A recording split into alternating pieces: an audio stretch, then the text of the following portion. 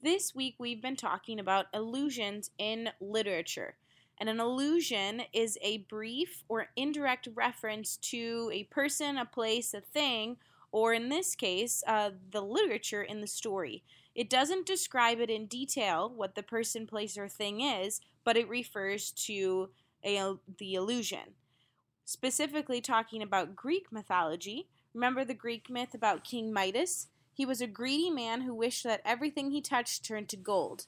Well, the Midas Tire Company alludes that if they work on your car, it will be fixed in the most excellent way, basically as good as gold.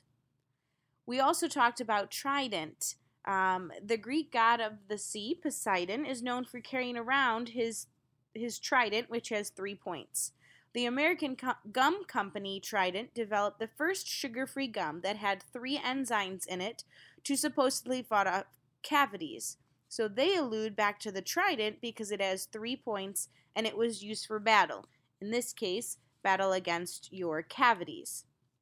It is your goal that you're going to be reading different stories that we have not heard of or read together in class. And I want you to find the allusion and create that allusion to a real life example using the different resources as far as technology programs.